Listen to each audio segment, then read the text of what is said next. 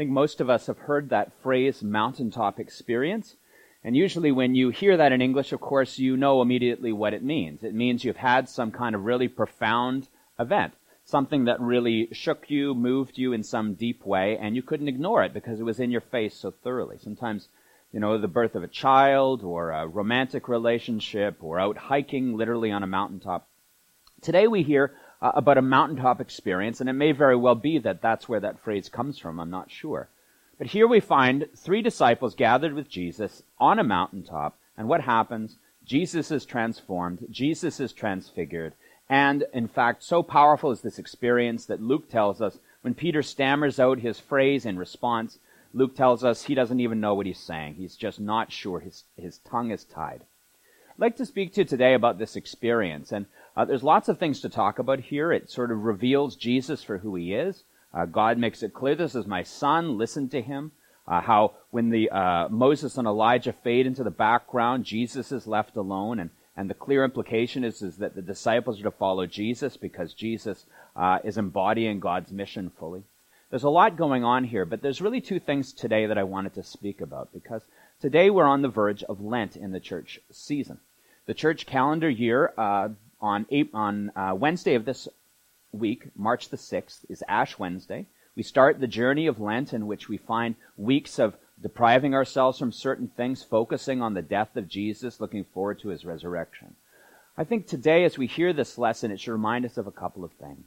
First of all, this lesson is a challenge to us, not just to see Jesus in the mountaintop experiences, but to find him in the everyday experiences of life.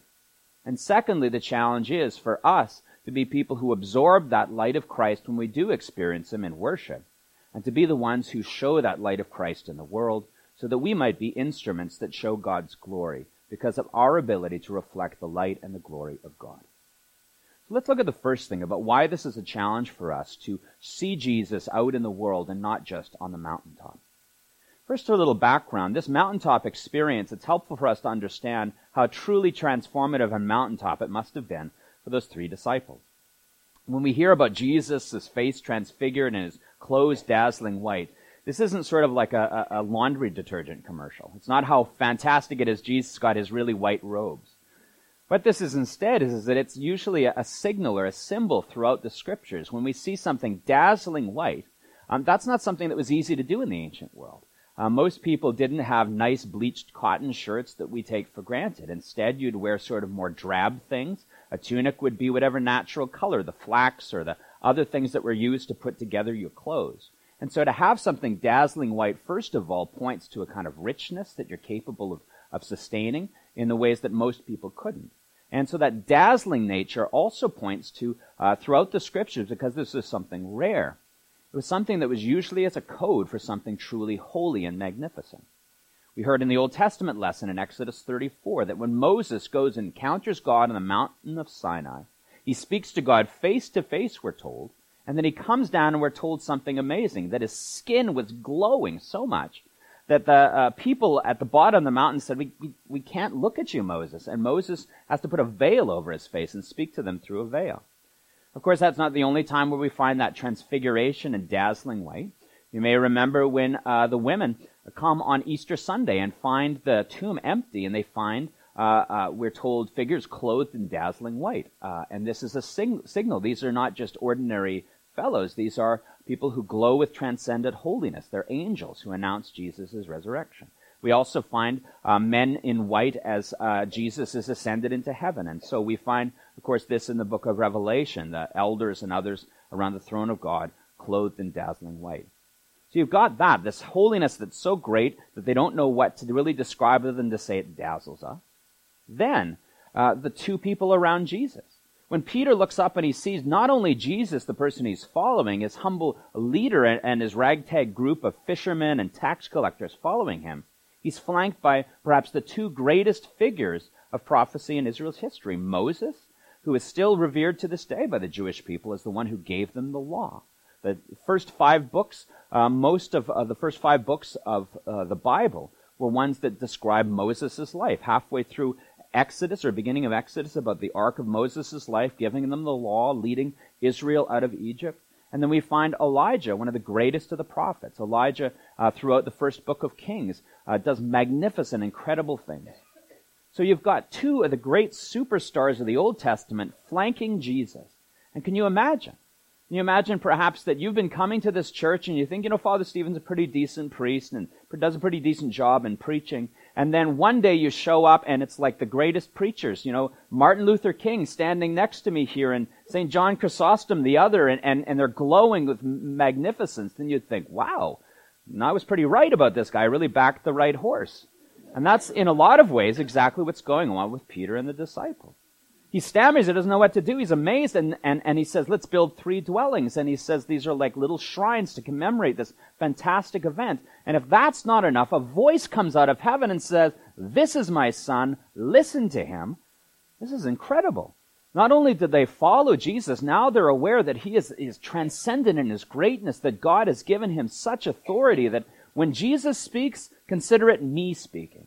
And a divine cloud surrounds him. And then everything leaves and Jesus alone is there. It's just unmistakable that they've had a transformative experience. But here's what's really interesting.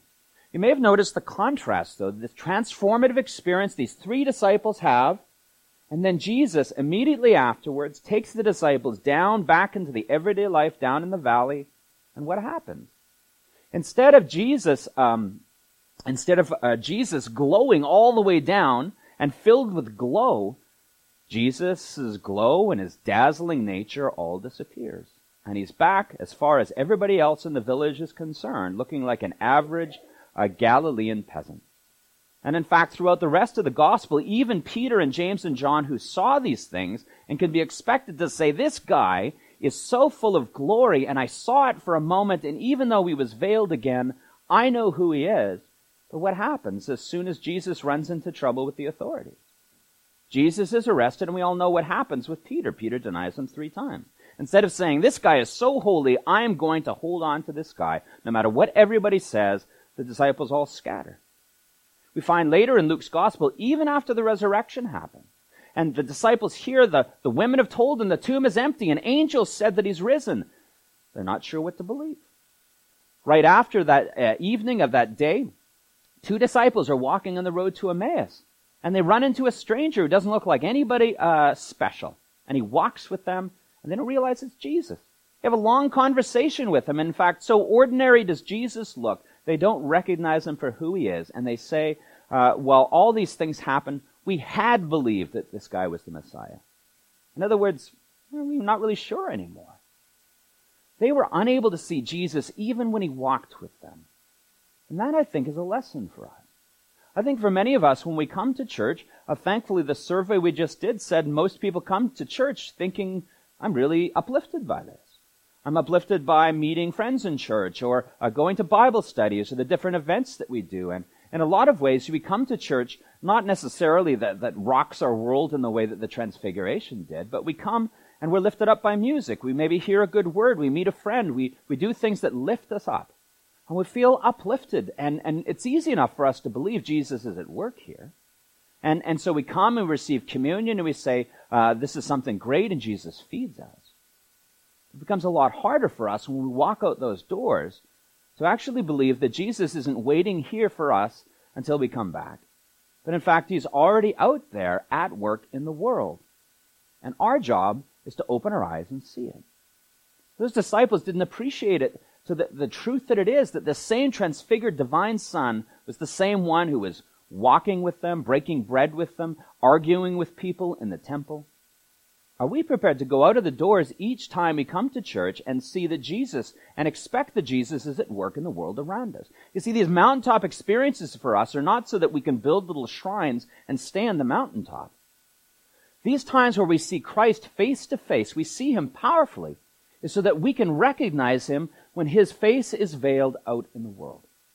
We see Jesus face to face in this church is so that we can recognize him when we see him out there.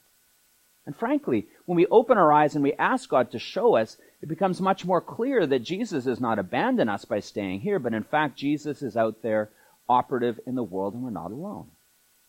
Now, I've been reading a really interesting book, an Anglican priest named Tish Warren, and she wrote a book called The Liturgy of the Ordinary. And what that book was about how she, as an Anglican priest, of course, worships, she leads, she sees God present, but she wonders that during the other 6 days of the week where she's doing things like raising her children and doing the laundry, like, where's God in all of that? And so she talks about the liturgy of the ordinary in which she begins her day asking, Jesus, can you show me where you're present in everyday things? And she says it's transformative because once you start asking God to show you Jesus, you begin to see him everywhere. Just as something as simple, she says, as when she gets up to brush her teeth. When you're looking in the mirror, do you realize what you're looking at in the mirror?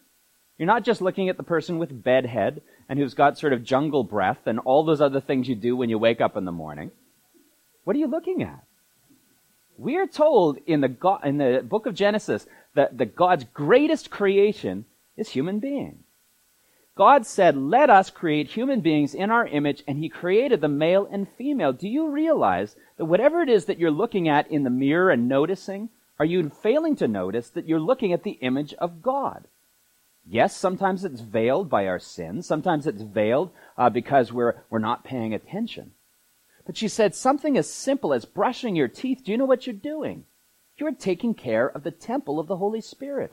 You're taking care of God's image. There's an act of worship and caring for your body in the everyday events of life that says, God, I am grateful that you made me as I am. She says it's transformative when you're wiping little toddler bums or when you're folding laundry. What are you caring for? You're caring for the image of God in these little ones that God's given you concern over. Or think about the many opportunities we have where Jesus has given that story of the Good Samaritan who by the wayside has been broken and hurt and is waiting for someone to care for him, and all the religious good people ignore him until a Samaritan comes by and cares for him. Do we recognize the broken person by the side of the road and see here's an opportunity for us to be like Jesus? Or do we recognize sometimes it's the Samaritan and us lying on the side of the road and seeing a simple act of kindness from a stranger who owes us nothing and think, thank you, God, that you put on the heart of this stranger or this person who owes me nothing to do something kind for me.